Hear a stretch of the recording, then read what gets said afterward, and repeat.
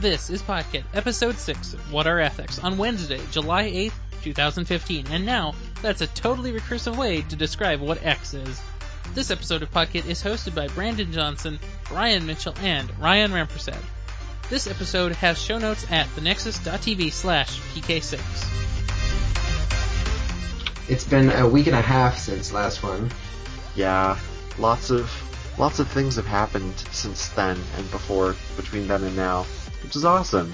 Lots of stuff. For example, Ryan has some updates on the Zenfone 2, eh? I do have some updates on Zenfone 2. What happened over this last weekend? Any holidays or anything? I don't know. It's like I feel Canada free. Day or something, I think. Something about freedom and fireworks. What? And bald eagles and American flags. What's a firework? I'm not sure. I think you put your bald eagle in it and it explodes. Is that right? Oh, that makes sense. And then the fuel of the rocket the firework is on is literally ground up flags. Oh wow. Huh, I had no idea. And that's why when it comes out, the part of it's red and part of it's blue. Nice. All the things they don't teach you in Boy Scouts, eh? Exactly. Yeah, so did you have a good 4th of July? Yeah, my 4th of July was awesome. Got to spend some time with family. Had some fruit pie, some amazing fruit pie, because fruit pie is fun. Yum. Yeah. I was with family, saw family every day of the weekend, Friday, Saturday, Sunday. My sister came home from Mexico, where she's studying abroad, on Saturday, so it was good to see her. That's great. That's awesome. Yeah, I went down to Minneapolis to watch the Minneapolis fireworks. That was pretty fun. Ooh, yeah. How was that? Well, yeah, you just answered.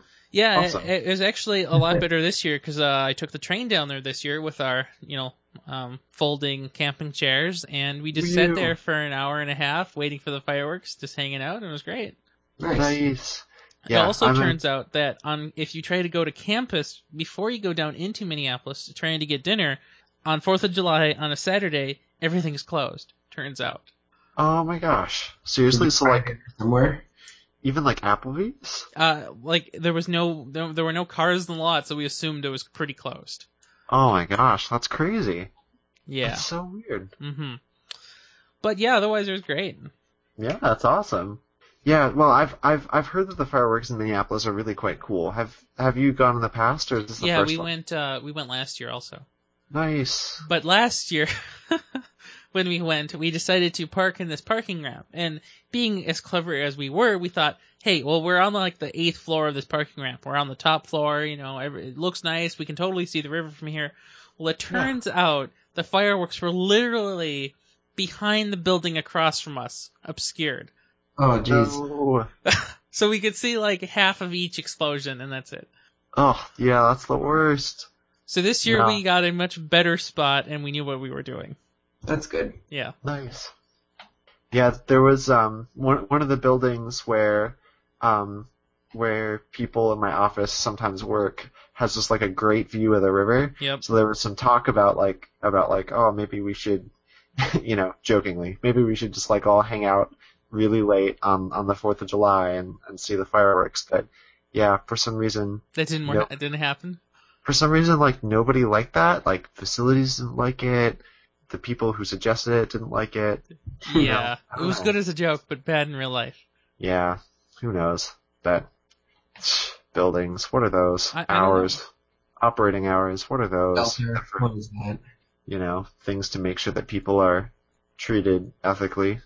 What are ethics? Get time off. Yeah, that's really the question there. What are ethics? Yeah. What are ethics? Mm-hmm. But any which way, I don't know. Market. Oh lordy. Oh, we got one. Yeah, that was a good one. That was a real. So you wanted to hear about my phone, is that right?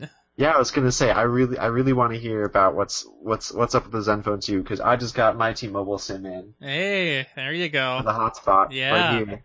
I just need did you order your SIM card from T-Mobile or did you just go get it at a store? I ordered it online because they had a promo where you could actually get it for free. Excellent. So very good. I was just put in a code, get free SIM card. Cool. Yeah, I feel like that free SIM card thing was part of one of the what do you call their deal?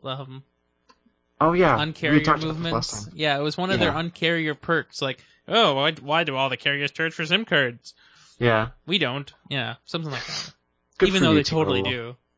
For you, T-Mobile. Yeah, they totally do. It was like $15 at Target, and then I was Exactly. like, that's silly. Yeah. At 3, the carrier in the UK, they were giving away SIM cards for free. Yeah, here, you have a SIM card. Because, sorry about it, T-Mobile, but 3 is the original uncarrier. Ooh. They don't Yeah. even need the slogan to prove it. No, they're just 3 times better. Exactly. Mm-hmm. So here's the Zenfone 2. I've got it here in Nice. my hand. It's running, it's going, and actually, as we sit here, the porting process is running, Nice. allegedly. So says Straight Talk website. It says port in progress. So I think I've had it for about a week now, and Yeah. it's not my phone, it's my mom's phone. But of course, knowing me and being in charge of phones here, I'm the one who's leading the progress here. Yeah. And so I've installed all of her favorite apps, which includes barely any apps, because on Nice. her current phone, she really can't use many apps because she has no space. Yeah. 8 gigabytes is not a lot. But on the Zenfone 2, 64 gigabytes of storage, just Oh my ready to gosh. go. And Nice. 54 of that was available to the user after all of the updates and stuff for, Yeah. built-in apps. But 54 gigs is a lot. She's not going to be filling that up anytime soon. No, totally. And I put a 64 gig micro SD card in for pictures Yeah. and video, and tons of that is still available. 57 gigs of that is available.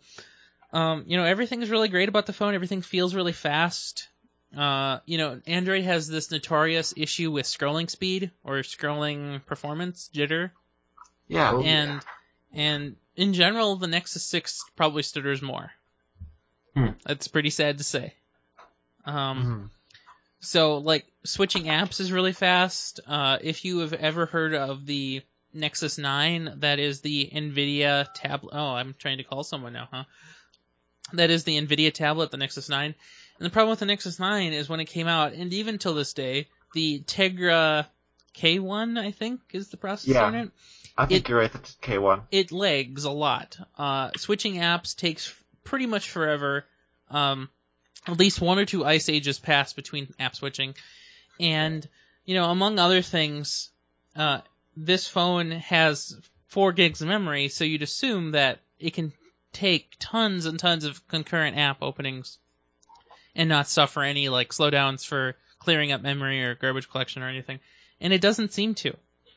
That's awesome. And Yes. this phone has the 5.0 memory leak problem, so even though the operating system is leaking like a sieve, it has plenty of memory to handle it. That's so great. It is pretty great. That seems like the case of the manufacturer really understanding what the heck needs to be done, and or just putting the most awesome specs that can fit into an x86 based emulating ARM on the fly Android phone. that is something. I mean, it really is something. It seems fast. All the apps that I've tried works just fine. So right now I can't give you a speed test because I am currently in the porting process and my SIM card is currently unactivated. Yeah. But I was testing last week with the Nexus 5 on Straight Talk, and this week I was testing with this phone on Straight Talk. And for the most part, this has better signal quality than the Nexus 5. Oh wow. Which is So it funny. sounds better in every way. Yeah, I think it might be. So the one thing I don't have conclusive results on is the battery life. And it's really hard to test battery life because my usage patterns are weird because I'm playing with the phone instead of just using the phone. Yeah. And of course I have my Nexus 6, and of course, even if I got usage for me, it wouldn't be what my mom will use the phone like, so it's kind of hard to tell. So I'll tell you about the battery life further along. But I will tell you that if you leave the phone, if you use the phone like you might typically use your own regular phone, it probably will last you easily a day and a half. Oh wow. And if you don't use your phone, you literally just let it sit there and shun it and maybe check it once every couple hours, it'll last 2 or 3 days. Nice. That's awesome. And I would have to say that's pretty great. Yeah, that sounds pretty darn amazing. Now, there is this one time, though, that I put the phone in my pocket, and just forgot about it, wasn't playing with it, went off to do other things. And then I come back to it 2.5 hours later, and I noticed that it lost 45% of its battery, doing nothing. That was pretty weird. I did a quick restart, and that weird battery draining issue went away. Huh. So sometimes there just might be little weird quirks, it could have just been an app going crazy or something. I don't know. Yeah. Huh. Yeah. Very, very weird. Mm-hmm. So, one more thing about the phone, or it's really about Straight Talk. So the way T-Mobile does porting of numbers is you get a SIM card from T-Mobile, and then you can just port a number in, and whatever number was on that SIM card before just vanishes, and you get your old one back somehow. That's how I thought the porting process here for Straight Talk would work. Well, apparently you can only port in a number upon activation, which is kind of sucky if you want to test the service first. Yeah. Well, so I contacted customer service, and they can do it. It's just not an automated process, which I guess is fine. But you still, even if you want to port in a number, you need a new SIM card. Like, I guess for some reason they can't change the phone number of a SIM card, which is really weird. That is really weird. Like, that seems like it defeats the purpose of the entire SIM card point thing. They're Yeah. tiny things, though, so it's probably to save space they made it read or write only or something. But T-Mobile can do it, so I don't understand why Straight Talk / AT&T can't. SIM cards are so tiny, I have a hard time imagining how they even work. Solid state memory is cool like that. Yeah, I suppose. So what I did, and this is like super hacks. Now, if you recall last week, I told you like there's like 8 SIM cards in that package. Yeah. Well, in each package, it comes with a micro and a nano AT&T SIM card among the other vendors. So what I did last week is I put the micro in, and so that's what I was doing the testing number on to see what the service is like.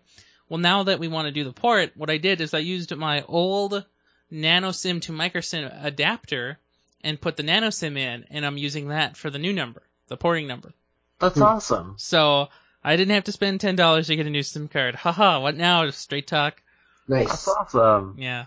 No, that's so cool. Well, it's cool to hear both your thoughts on the phone and on the network too, because like I never really thought that an Asus phone would be a thing, and now that it's a thing, I mean it's been a thing for some time, of course, because this is the Zenfone 2, not just the Zenfone 1. Well, the Zenfone But, 1 was kind of a joke phone. Like, it had awful specs, awful screen. Whatever deal they cut with themselves and Intel, this is like leagues better. No, totally. And like, didn't they have something before that was called like the Pad phone, and everyone made fun of it? Yep, because it was like, Pad phone, phone pad, and of course they had the Zenfone 3, 4, and 5. Wait, so the Zenfone 5 is already out? So, yeah. And not only that, occasionally you will see that the Zenfone with an F and the Zenfone not with an F exist also separately and not separately. Wow. How far apart are all these releases? Oh my gosh. They've happened over the last couple of years. Okay. Because they were never really a big contender with the good phones, like the Galaxy phones and the HTC One phones and the Nexus phones. I never really paid attention to them before. But now that they don't have terrible specs, I guess it's kind of nice to pay attention to them. This is like, oh my gosh. Yeah. Brain hurting. Yeah. Oh lordy. It's like, stuff like that is why I, like, the Apple model, I mean, well, Apple of course has its own model number issues, but like, at least it's like... Okay, here. So I've got a full list of Asus phones. They just released this, in fact, a couple of days ago, the Pegasus 2 Plus, because that doesn't even have the word Zen in it. But then you have the Zenfone 2, Zenfone 2, Zenfone 2, Zenfone Selfie, Zenfone 2, Zenfone 2, Zenfone C, Zenfone 5, Zenfone Zoom, another Zen 2, Zenfone 5 LTE, Zenfone 4, Padphone S, Padphone Infinity Lite, Pegasus X002, Zenfone 5, Padphone X, Padphone Mini, Padphone 4, Padphone 6 even, Padphone 5 again, Padphone Infinity 2nd generation, Padphone Note FDH6, Padphone Infinity, and finally the Padphone Mini 4.3. Oh man, that reads like the iPod if you just look at the straight old iPod first, second, third, fourth, Yes. fifth generation. But it's many- funny because those are not in order. Like, first, second, third generation, those are in order, but these were not. Yeah. Yeah. So it adds a whole other. Oh my gosh. Yep. That's unbelievable. And Cool. just imagine And it is from a ASUS. consumer standpoint, like, hey, I Yeah. want to get the newest ASUS phone. Is that the Zenfone 6 then? No, actually, No. the newest one is the Zenfone 2. Sorry. The Zenfone 6 was the first one. Yeah. That was the first one. Exactly. Yeah, you just can't Oh win. my gosh. Yeah. Oh lordy. Yeah. Wow. Cool. Good for ASUS then to make that happen. And thanks for the pronunciation there. I'd never actually said it out loud until this podcast, which is a fun thing you learn on podcasts because Yeah, for weeks I had been You can see calling it words. the Zenfone with a PH, but now it's a Zenfone with an F. And I had to train myself to stop doing it wrong. How could you ever get those mixed up? They're so different. I had no idea. totally. Yeah. So I have some phone follow-up. My further investigation for studying abroad. Yeah. There. So since I will be there over 180 days, which is what the tourist visa is for Denmark, I will apply for a visa there, which will be in the first couple weeks after I arrive, which is fine. But for cell phones, there are most carriers require you to have a CPR number, which is comparable to a social security number here in the U.S. Yeah. So that rules out most of plans. So there's an American one where I could get, 10 gigs of data, 20 hours of calling or 10 or something, unlimited texts. I think I could even call home for really cheap for like $90 a month, and that's charged in US dollars. And that's actually like kind of a lot. And there are less plans, but 2 gigs of data, and I kind of want more, but so there's another plan that does not require the CPR number. It's only for in Denmark. It's, I think, 10 hours of calling. It's paid per month. Unlimited texting within Denmark, and 4 gigabytes of data for what translates or what converts to $19 a month. Ah, that's pretty good. What? That sounds awesome. So that's hopefully what I'm going to go for if all goes well. So Yeah. That's then so you have LTE in cities area and in Denmark. So when you're there, are you going to leave Denmark at all to go sightseeing or anything? Or are you just I'm sticking going it? to Norway for a few days Yeah. as part of a class. I'm Mhm. going to go to Sweden once or twice to see my cousin.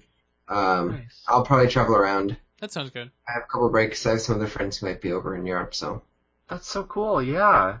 So I don't mean to derail this and put this back on the cell carrier, but does that okay, so what you're talking about there is like contract plans, right? Or not really contract plans? The one I just described was a per month. I think you make an account, you order a SIM card, they mail it, and you buy like cards and gas stations. Yeah, yep. At your account. Kind of So it's like pay as you go, but it's not really pay as you go. It's just prepaid. Yeah. Yeah. Okay. Gotcha. Because pay as you go would be like, here's another 2 gigs of data, but it's you're paying for it before you get the service. Mm-hmm. Okay. Yeah, nice. Because it's. I think they might have all different options, but for the student one with a little package, that's what I saw. Yeah, nice. It's just kind of weird that I guess if you're looking at like contract stuff, it kind of makes sense that you want their equivalent of a SSN, a CPN number. Yeah, it makes sense. But I don't know. Well, it's cool that you found good options there, and oh my gosh, it sounds like so much fun. I'm excited. Yeah. Well, Podkit is going to change dramatically because we'll be recording it probably weird hours, and we're gonna go international. That's right. We're gonna go international, and it's gonna be awesome. Right? That's right. That's gonna be so cool. Yeah. So, on a different note, in my ever-going troubles with Windows that I have over my whole life, so I'm copying stuff from my server via, I don't know, whatever, Samba or whatever it is. Yeah. The actual hard drive. Apparently Windows caches all that on your computer, and now I have 0 bytes free on Windows, and I don't know where it's storing it, and I can't download any application or anything to investigate it. That is horrible. This happened to me once before, but I had at least enough megabytes to install something on it to C. Oh gosh. Yeah. Windows. You'd think it would cache it. I just think it's kind of funny because it's. No, totally. I don't know. I'm browsing my app data folder right now. You probably won't get too much in there. But I'd imagine they'd put it in my user account thing. It's probably some system cache thing somewhere. Yeah. I mean, Windows is not the most logical of places, so if you think it's somewhere, it's probably not. Yes, that's true. Also, well, we'll talk about this later. Hey, Ryan, you want to talk about Wargame? Oh, Yeah, sure, Wargame. Hey, everyone, I every few months I just boomerang back to this horrible thing I've been doing for like 5 years. Ah, the good old Wargame. Here we are again, in Rust again. Rust is what I named my cat after. But it's also this programming language that's supposed to be for systems and really secure and really, really great for safety and stuff. And fun. And a lot of fun, mostly. Unless you have to deal with weird borrowing rules because of rustiness.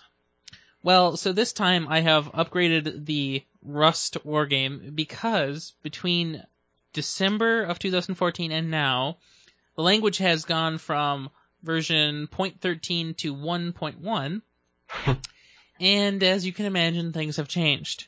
Lots of things have changed. So package names have changed. Syntax has not really changed too much, but type names have even changed. Oh my gosh. It used to be uint, and now it's usize. And I think that is a fair change because uint sounds a lot like unit, and when you're typing fast, it's easy to get those things confused. Yeah. So there was a lot of changes, and I finally figured out how to reconcile those things, and pretty much everything ported really easily over. It was mostly just name changes and package changes, so that was good. I've also upgraded the way the Wargame, determines how long it needs to run. So before, it was doing this thing where if you had a faster running Wargame, it would look for periods of time where it didn't change a lot. And that sort of worked, but it also turns out was not scalable for Rust. Because this worked really well in Java, because Java was really slow, and as far as I could tell in my testing, really computers couldn't go for more than, 38 war games per millisecond. And that meant that you didn't have to wait more than 40 seconds for a period of stability. Well, in Rust, it goes a lot faster. On my computer here, the one I'm recording on, I can get 108 war games per millisecond. Nice. So it's much faster. Using the same system, though, I would have had to wait 108 seconds for the stability test. And that's only if it succeeded, because if it failed, I'd have to do it again. Yeah. So I changed the algorithm, and so now we're doing something a little bit more maybe scientifically and statistically relevant. So I'm using what is known as the coefficient of variation. You can tell all your professors about that, right? I do know about the coefficient of variation, even though I did not take statistics. That's awesome. So basically, the coefficient of variation, oh my gosh, it sounds so horrible to be saying things like this. Basically, it is the ratio of standard deviation to mean. And what my program is doing is it is checking for when the ratio is approximately 1%. So in other words, when is the standard deviation 1% of the mean? And the reason this might be better than what we had before is if a computer is really jittery in its speed, so it's cooling down, it's heating up, it's throttling, or maybe even you're doing something with the computer, you're interacting with it, stealing cycles away from the wargame, it'll punish you by making it take longer. So it's pretty cool. It's looking for 1% standard deviation to mean, so if you get a score of, or if your speed is like 30 games per millisecond, the standard deviation between those game speeds should be somewhere around 1%. Nice. Ideally. So we were doing some tests earlier. So my computer gets 108. Uh-huh. Your computer gets 22. That was That's right. an i7 MacBook Air. My That's right. MacBook Air gets around 20. Where were you getting, Brian?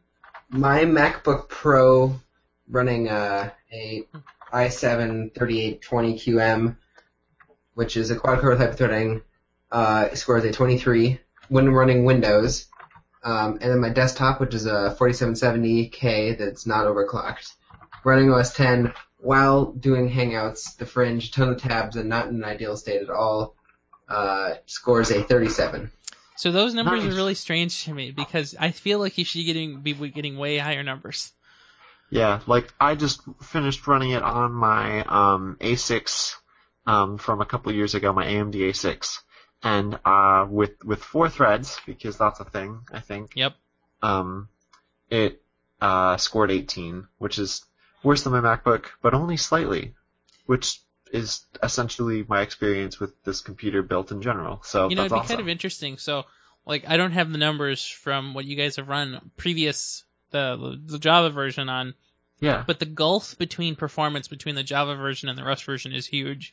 Like, my computer was getting 30 on the Java version, and it gets 108 on the Rust version. That's huge. Totally. Were you running Windows or Linux or what? Yeah, that was Windows. I'll try that on my desktop. On the Linux computer, I think I was getting an 8 on the Linux computer, and then I was getting a 20 on the Linux, or no, actually a 30 on the Rust version. So 8 to 30 is pretty big. Yeah. Yeah. I mean, just native performance, man. Everybody should get 'Cause some. I think on my MacBook Pro, I don't think I did that bad on the Java version, but it seems a lot worse with Rust. Right. So it makes Windows. you wonder. Yeah. Yeah, Windows is bad. Nobody should use Windows. So Windows has a system disk cleanup section, which of course doesn't find this cache. Of course not.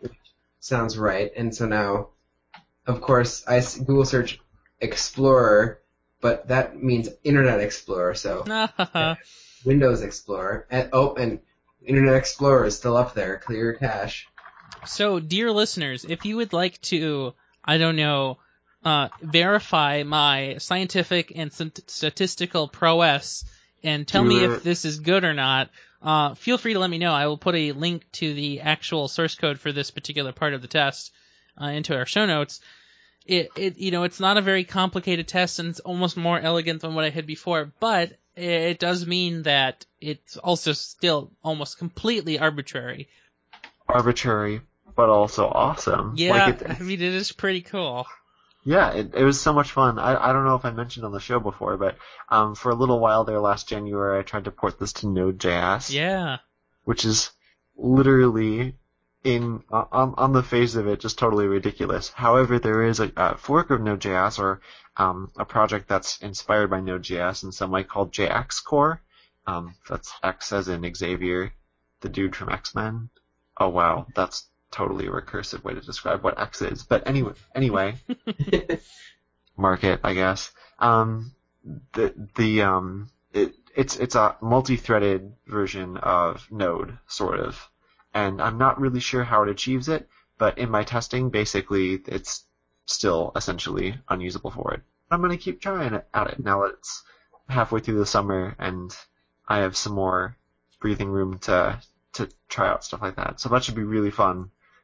If that ever happens, but it's been so cool to pour over your source code in the Java version and in the Rust version to see just like what the heck you're doing there. I feel like I might have to redo the Java version, especially with this new, statistical analysis change.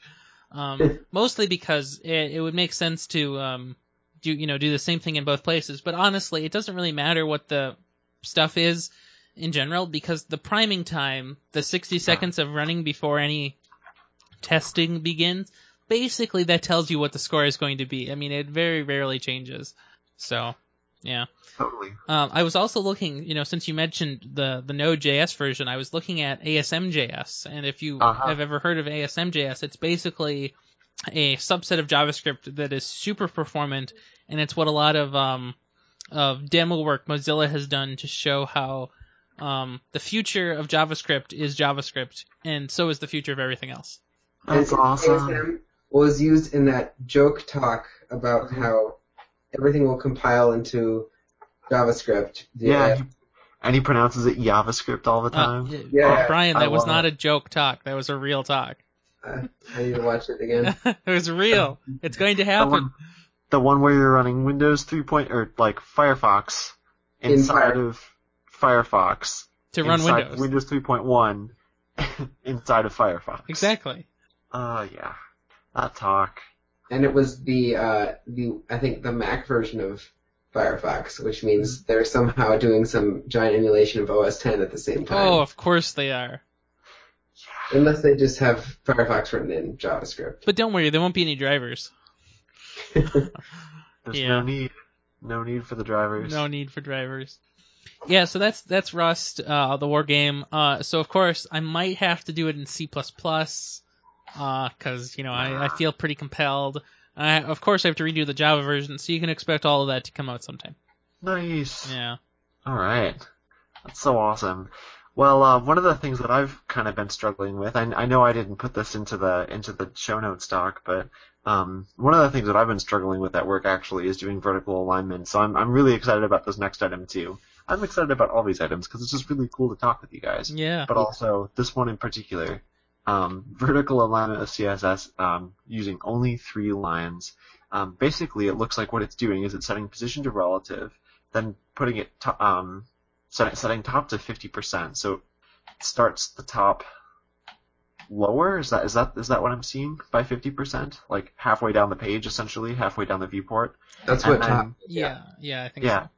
And then it's using transform to undo that again by 50%. Is that right? I think so. That's so cool. Clearly it's a hack. So the Oh, show notes link here is from 063. This guy presumably has, of course, why would the person put their name on any of their, web pages, right? Why would that ever be a thing? Nah. Sebastian Ekstrom? Strom? I don't know. Yeah. Well, these 3 lines of code, it's pretty great. It seems to work generally well.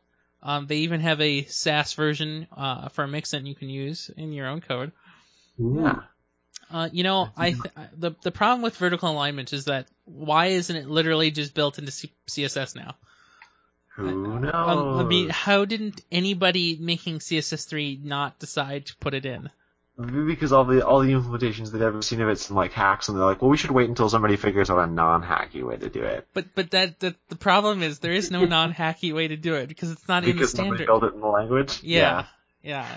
So man, that's recursive. Just put it in the table view and vertical alignment. No tables. Actually, that's what I tried first, and it still didn't work. Oh, I hate it. Yeah. So the reason I had to do this vertical align thing is what I normally do for vertical alignment is I don't. And when I do want something to be sort of centered in the page, I kind of just eyeball it and just guess, oh, that looks like 7 M's. I think I'll just use 7 M's padding. Yeah, that looks good. Yeah. And so it turns out I was making this JavaScript clock, and I'm kind of staring at it right now because that's what tells me how many minutes are remaining in this episode. And on mobile, 7M's is very, very, very different than 7M's on desktop. So that wasn't a good solution. And I could have used JavaScript maybe somehow to look at the page, look at the size of the elements, do some subtraction, do some multiplication, and align it correctly using absolute. But that's not cool. Yeah. So the CSS did work, and I do not support IE9 at all, so no loss there. Great. So you use M, you should be using rem. Yep, I was just going to bring that up. Oh, it's funny you mention that because I actually do use rem, but nobody knows what rem is, so I still say M. Okay. I've been at work. I've been using your view height and view width, VH, Yep. Because it's the final product will be on a 1080p display, but before that will be presented on a Microsoft Surface. So. Oh, that's cool. It needs to somewhat scale. Are you going to? You should try to make your business there. Just temporarily rent a perspective pixel to test on. Yeah, Nice. that'd be nice. So, my update on where's my solid state storage? The users, my home folder, app data, local Microsoft Windows folder has 38 gigabytes in it. Oh, wow. That's as far as I am. Nothing is really showing, at least date modified, and of course size doesn't update on any of these. Yeah. So, everything updated today is under 100 megabytes. Yet Wow. somehow that folder is 38 gigabytes. Well, that doesn't sound suspicious at all. So then maybe it's just appending to a file that is already existing. That seems funky to do it that way, though. Yeah. Huh. Oh, Windows Anytime Upgrade has a folder. Well, Folder it sounds like before. you can upgrade at any time. Yeah, they reserve the space for the versions of Windows you don't have always. It was like 3 kilobytes. That'd be terrible. Oh, that's good. That's good. At least it's only 3 kilobytes. Yeah, That's oh awesome. man, if it were 4. Well, it probably takes up 4, because that's probably what... Well, this isn't Unix, it doesn't use inodes. Or Oh, does it? I don't know how Windows works. I actually have no idea how Windows does their file system, and I don't know if I who want to know. knows?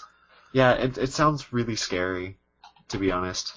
Oh man, So- that. Scariest HFS Plus is, where over time things will get corrupted. Oh yeah, That's it's true. it's about as equally as scary as that actually. Yeah. I mean, the fact that Windows does not have native support for path names more than 260 characters is a sign that either A, nobody uses their computer for anything important, or B, Microsoft is insane. Possibly both. Yeah, probably. So, if you guys want to take a quick detour into Linux sysadmin land, Oh, I would love to. I don't know what that was. That was like the Mario pipe music. Any which way. Oh lordy, Oh. margarine. Got it. There's nothing for it. I cannot be helped. Anyway, my the tower that I'm using right now, right? Mhm. It seems to do a file system check at every boot. Ugh. And I think that's just ever since I upgraded it. Well, upgrade is an interesting word for it. Ever since I changed to using systemd instead of sysvinit, which is probably a thing because the distro I was using, well, it's essentially Debian. It's Crunchbang, which is no longer with us, which is sad. But the maintainer is off to do other things like live his life, which is cool. But the system behind it, of course, is still Debian, and when Debian switched to systemd, so did my computer. And it's been doing a bunch of weird stuff ever since. I think because all of the packages that are set up were maintained by this one other person, so the UI, a lot of the UI packages were maintained by this one person and people he worked with, right, or to maintain this distro. Basically, they haven't been updated in a while, so I'm thinking about just like moving everything to a backup drive and disconnecting the backup drive and reflashing the whole thing with Fedora or Ubuntu or both or neither. Who knows? I'll have to see. But like, have you guys ever heard of that? Like, have you ever had a Linux machine that did a file system check on boot? Like Every time. every single time. It happens to me on Windows. Does that count? It maybe happened to me with OS 10 and caused 10-minute boot times for a year. Yeah. So there's no way to cancel it for you? For me? Yeah. No, well, not that I know of. It doesn't. It's not accepting user input at that time. It's just That's- printing stuff out of the screen. That's pretty bad. Yeah, I mean, I hope it's not that one of my drives is gone, but it doesn't seem to have this problem on any of the other OSs I have on here, like Elementary or Stone Ubuntu. That is still an OS I need to install. Elementary. Oh, it is so nice. It's definitely like the best theme for XFCE that I've ever seen. I would not pick any other XFCE theme after seeing Elementary OS. Okay. I know that community's kind of had some trouble recently, one way or another, but Yeah. like they had some issue with documentation, I feel like, or no, it wasn't documentation. It was something like that. But it's cool that they're still doing it. Maybe the issue is that they were like soliciting donations in a way that made people uncomfortable, I guess. But Oh yeah, they had a download button that said $10, and then you'd have to click or change it to 0 to download it for free. Oh man, that was the worst. yeah, But they have their bugs are totally in a bounty system too. It's kind of interesting. yeah. I mean, but it's, oh my gosh, it's so darn pretty. And they picture it here running on some sort of, I don't even know what machine it's running, but oh my gosh, if it looks like a MacBook, but it's not a MacBook, and it just looks too darn good. That's for sure. I have an old 32 gig solid state laying around that hasn't done anything since it was the drive for my Minecraft server. I should flash that, so that's not going to happen again, and boot it up and USB boot it on my MacBook to see how it looks. Yeah, totally. Totally. I want to find that video where they have it set up. It looks like they're almost all using it on Macs, which is really funny. Yeah. The diehard Apple fanboys that are just more Unix, or they're more Linux diehard than Apple. Yeah. That's so awesome. Like, that's so cool. Yeah, I'm gonna be stuck in a rabbit hole if I keep looking at this, so that's just gonna be minimized. But, yeah, no, those Linux distros, distro wars, distro something. Yeah, all that stuff. Discos, not distros, is a thing that nobody should say, but that just came out of my face for some reason. Yeah, so Linux is a thing, and there aren't drivers for it. That's right. Well, no drivers whatsoever. But earlier in this week, yeah, that's still technically this week, I had kind of an interesting revelation about package managers. So I was trying to prototype a really quick site for a domain that I purchased a while back, but haven't done anything with yet. And I realized that, well, let me step back. When I was thinking about the tools that I wanted to use to build this site, right, I was using, first I knew I wanted to use, Sass because Sass would allow me to manage the CSS in what I felt would be a pretty reasonable way. Mm-hmm. And I learned about, that grid framework that we talked about a while. I know it as Suzy. Sussy for me. Sussy. Yeah. Yeah, who knows? Suzy. Sussy. Who knows? Pronunciation is weird. But I wanted to use Sussy too. And then I was like, well, yeah, I kind of want to test it, with, have it running in a window that would refresh alongside me here. Mm-hmm. And then I learned about this Node package called Browser Sync that I've been absolutely addicted to for work for about 2 weeks now. Browser Sync is really quite cool. You just it acts as like a gulp task kind of, or I guess you could probably use it as a grunt task too, or any other sort of task runner you want. And what it does is every time you save, it will not only do the thing where it dumps the caches, so when you reload it'll work, but it will actually automatically reload the browser for you, which it's all done in client-side JavaScript that's just injected into your page, so it's nothing like super intense. But have you ever used NodeDemon or NodeMon? Yeah. Oh, I use that too, but the thing that I hadn't been able to get that to work with I hadn't been able to get it to automatically refresh the window in place, right? I had used that before, but I always had to refresh it manually when I switched to the page. Did they have an auto refresh thing too? And I just missed it. It doesn't. Well, it auto refreshes the page if you save a file. Browser Sync will sync your session between devices. Yeah, exactly. And yeah. That doesn't do no. Sorry. Yeah, no, that's right. That's probably a better way to put what I'm going after here. So I'll test it on my my phone, my iPad and stuff, and there's a way that if you just go to the link that Browser Sync gives you, it will sync any device that you're viewing it on because it's pointing at that one server. That Browser Sync is kind of hijacked. And it'll reload it all for you at the same time, which is just so many degrees of awesome, and it was absolute lifesaver when I was debugging something for work this past week that none of my browsers were having, but somebody else was reporting this issue, and I was like, oh, how's it going to work? And Browser Sync fixed it. But so I really wanted that too. But then I realized that I was using, Sass plugins, Sass mixins. I was using some Ruby build deps, right? So I was using, of course, Sass. I think I had Compass mixed in there too for Sussy/Suzy purposes. And then I realized too that for all my client-side stuff, jQuery, thought about using Foundation, and of course Grunt and Gulp. In my case, Gulp. Yeah. And then I realized on top of that too that in order for Gulp to work, I had to install some other build that's using Homebrew. Mm-hmm. And I was like, wait a sec. This is ridiculous. I'm using 6 layers of package managers, and it's really getting me nowhere for this page I wanted to really prototype in 45 minutes. Right. Yeah. So I'm moving more towards Brian's camp of package manager skeptics. I don't know if I'm a skeptic. I'm just like, sometimes this gets a little bit too complicated. Yeah. I've always been a package manager fan. I think it's super fun. You can download a little bit and then just do some stuff and then it's all there.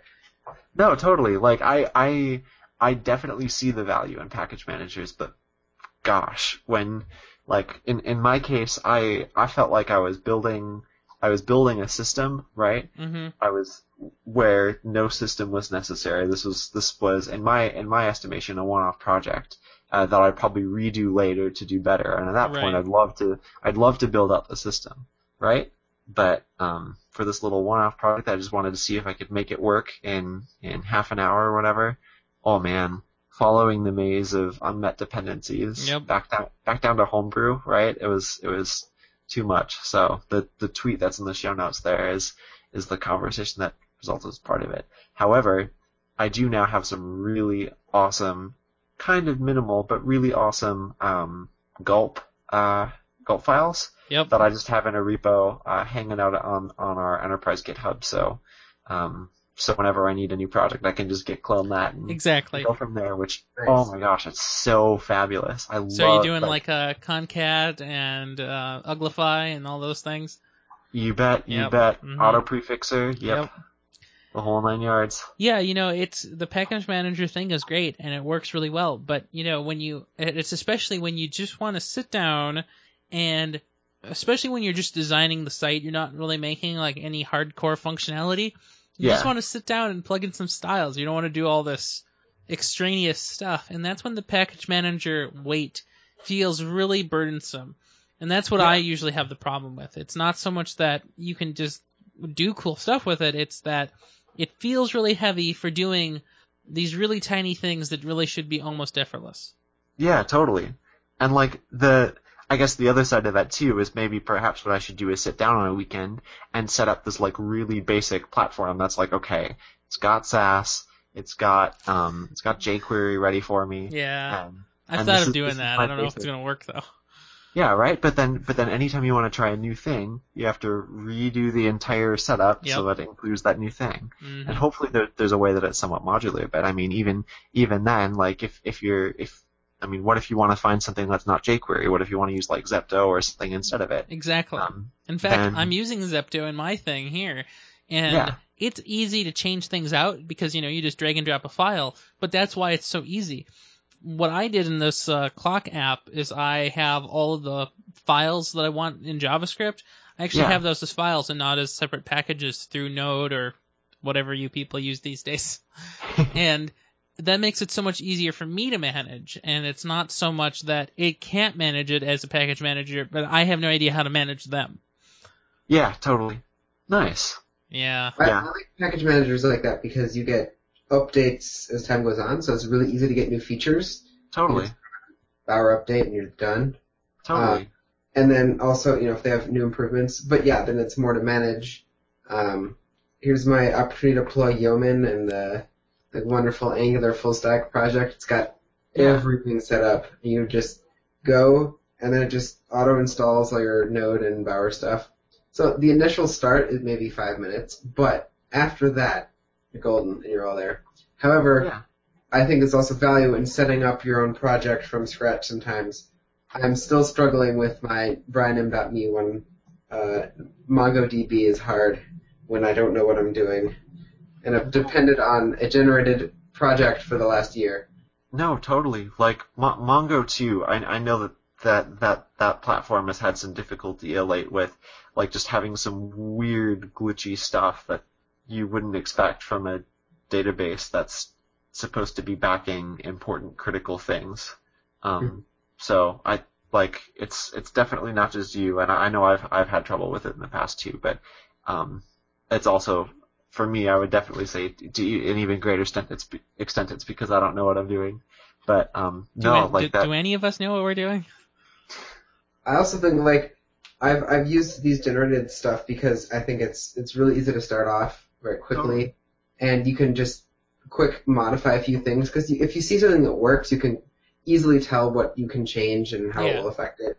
Yeah. For the most part. But when you're starting from scratch, like I'm having a hard time wrapping my head around Express sometimes, and just like having it all set up. And I sat down this last weekend for an hour or two to try and poke around with some, and didn't make very much progress. And I still haven't been able to even get some demo thing out of Mongo on my client, but I'll get there eventually. Yeah. No, you'll totally get there. Like, yeah, we should definitely at some point talk about what client library you're using for Mongo, because I know that's a big deal in the Node world. Like Mongoose? Yeah. Okay. I think that's all that I've ever used. I think Mongoose is the right one. I think it's got to be the right one. That's the only one I've ever heard of. Apparently there have been like dozens, and they've like died out. Like, yeah, I'm sure there are hipster ones, but Mongoose is the long champion. Yeah, totally. Nice. Well, yeah, you'll totally rock it. Like once you get some more brain space to make it happen. Yeah. At this rate, maybe I'll finish by the end of the year. Yeah. So are you still thinking about, or are you still working through the static generated ones too? So on one hand, it's dynamic, but the routing. Yeah, I have a home page that has a title and a navbar, and a contact page that has probably like a paragraph and the same navbar using a partial, and that's pretty easy. Like I've gotten partials and the layouts. I've used that before. It's been a while, but I have used that, so that, and using handlebars, I have used an older version of it a while ago. So that was okay for me, but the hooking up MongoDB manually is what I'm having trouble with. So. Yeah, totally. Yeah, you'll get there. It's it takes some finagling, but yeah. Mm-hmm. And then I have to think about, so I'll store my posts in Mongo. Okay, cool. I need to add it to Mongo. Not dev. Do I just log into Compose and paste in JSON object, or do I write a front end for it and do authentication? And then I just think, what if I just go back to writing a JSON file and store it in the client? Well, alternatively, you could just make your own flat file system too. Yeah, and just call files, or what do you mean? Yeah, so like, what was that, GitHub Pages flat file blog system, Jekyll, I think? Yeah. Yeah, you could make something like that all yourself, and then it could read those files in, turn it into a cached JSON format, and then you can read it out of the JSON format for viewing. Yeah. Yeah, I've thought about doing something like that. And that's kind of, I mean, what I have currently is I have one JSON file that is like a index of all the posts I want. And so if I add a new one to that file, it automatically pulls it into the site. Nice. Yeah. So I just add a new markdown file and another little metadata in the JSON file, and that's up to date. That's awesome. That might be what I end up doing, because skipping MongoDB sounds fun too. But then I lose my nice, well, I don't know if I'll rewrite my AngularJS toys that I did. Yeah, no. Stay in archival, I don't know. Yeah, no, that sounds like a good way to go, totally. And then I can just dive and get it done. And maybe I'll do something more with it later, but for now, All right. Well, I see that looks like we've probably got a good show going here for this week, eh? Yeah, I think so. That sounded so Minnesotan. I'm just gonna say that. Well, I think it's about time we get some lutefisk and pierogi. No, pierogi is not really uniquely Minnesotan. I guess neither is lutefisk. Anywho, see, you thought I was gonna do it. See, you did it right this time. I Uh-huh. vaguely sort of did it right. Yeah. Yeah. So what's going on in the next week for you all? I think I'll be working on Rusty stuff and stuff. I kind of Nice. wanted to do more CMS stuff. I've taken a long enough break from it. I'm ready to go back into it now. Yeah. I have to do file uploads and imagery sizing next. Nice. Yeah. Nice. So that'll be Yeah. fun. Totally. How about you, Brian? I'll be working. I have a fairly busy weekend, so I don't know if we'll get to anything. Unfortunately, that's kind of how my summer has gone. Yeah. I get you. And then I look forward to the school year when I have quote more time. That's pretty funny. Oh yeah. So how about you, Yeah. Brandon? Well, let's see. I've got I'm going to the big game this weekend. Twins Nice. game. Very I good. presume it's big. I don't really follow baseball, but Eh. I enjoy going when I do. So that'll be quite fun. Are you going to Periscope the last inning like John Gerber did the other day? That would be awesome. I'm sure. I'm sure that the Twins would be on to me. And Yeah, I'm sure they'll be sniped from a distance. totally. Bert Yep. himself. Yep, I'm told Bert is a person of importance in sports circles. probably. Bert himself would be holding the gun in that Bert? situation. Yeah, he apparently circles one. That's the extent of my knowledge of baseball. And occasionally, if somebody hits it really far over the thing, far away, it's called a hat trick. Right? Is that No? right? No? Okay. No, I don't know about that. No, I'm not that bad. I know what I'm about. Sure. I went to a Saints game on Sunday night. Yeah, how was that? It's the first time I've been to a baseball game in years. It was nice, and their new stadium is it's small, but it's also spacious. So it's It's really flat. Nice. yes, and the bunch of seats, but then there's the whole walking area all around, which is plenty wide and yet flat, and it's nice though. I wish they had one more scoreboard rather than just on one wall, but Yeah. That's in that area over by Union Square, right? Lower Town, Yep. kinda? yep. Or Union Square, Union Depot. Yep. Oh my gosh. Yeah, Union it Depot. is. I haven't been in the stadium, but you can see it right next to the farmers market, which I go to all the time. Yeah. And it looks really nice, and it feels like a great stadium. And because it's on the train line, I am almost positive more people will go there than when it was in Midway, near the fairgrounds. Oh, It's- totally. It's more in people's faces now, so they're gonna think about it and go to it more often. That's Definitely. what I thought. And of course, it's the less serious baseball place than compared to the Twins. They're real. Yeah. The Saints are kind of have fun. I mean, you can buy a stand-up ticket for $5. And Yeah. you're good to Exactly. What? That's awesome. And you can just bring your own chair, sit somewhere, or just land. There's a little grassy area you can be, or just sit in a chair that no one's sitting in. So that's so nice. That is so cool. Like that. Yeah. Nice and relaxed. That's awesome. Mhm. That's awesome. Well, I'm a big rail guy, so it was cool when Union Depot opened, and now that they've got now that they have stuff over there, that's not just Now it's trains. off the rails. Ooh. Oh man. Too good. Too good.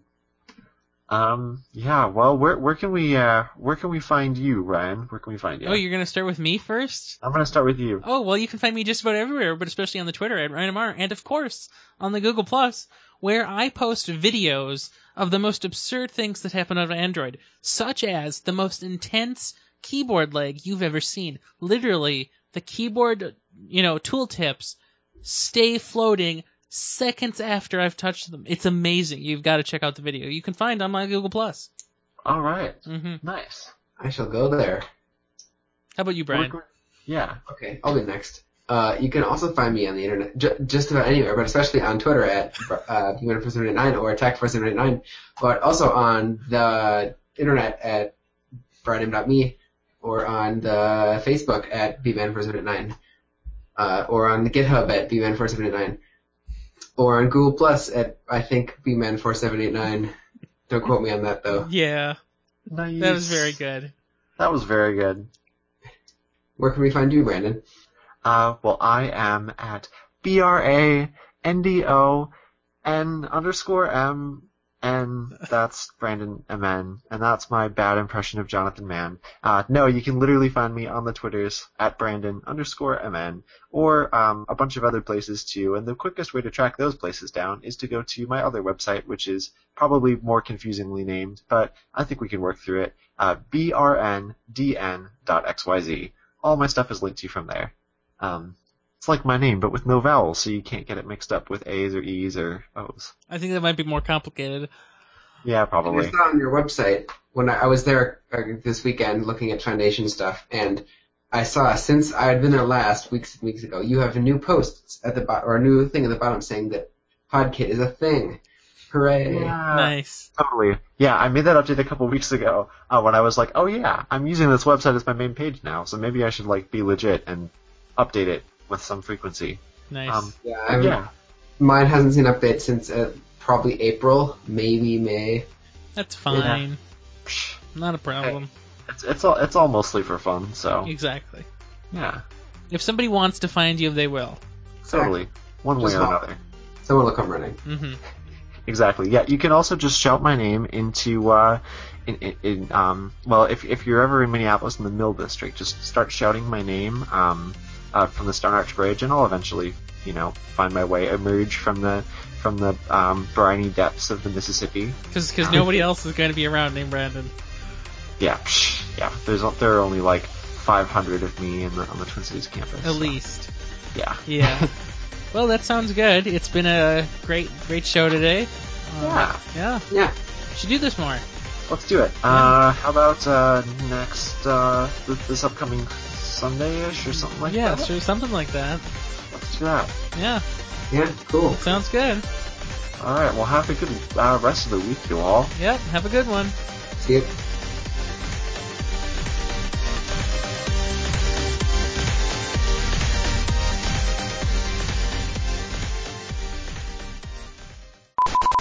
Thanks for listening to Podkit. For more, listen to The Fringe and listen to the next episode too.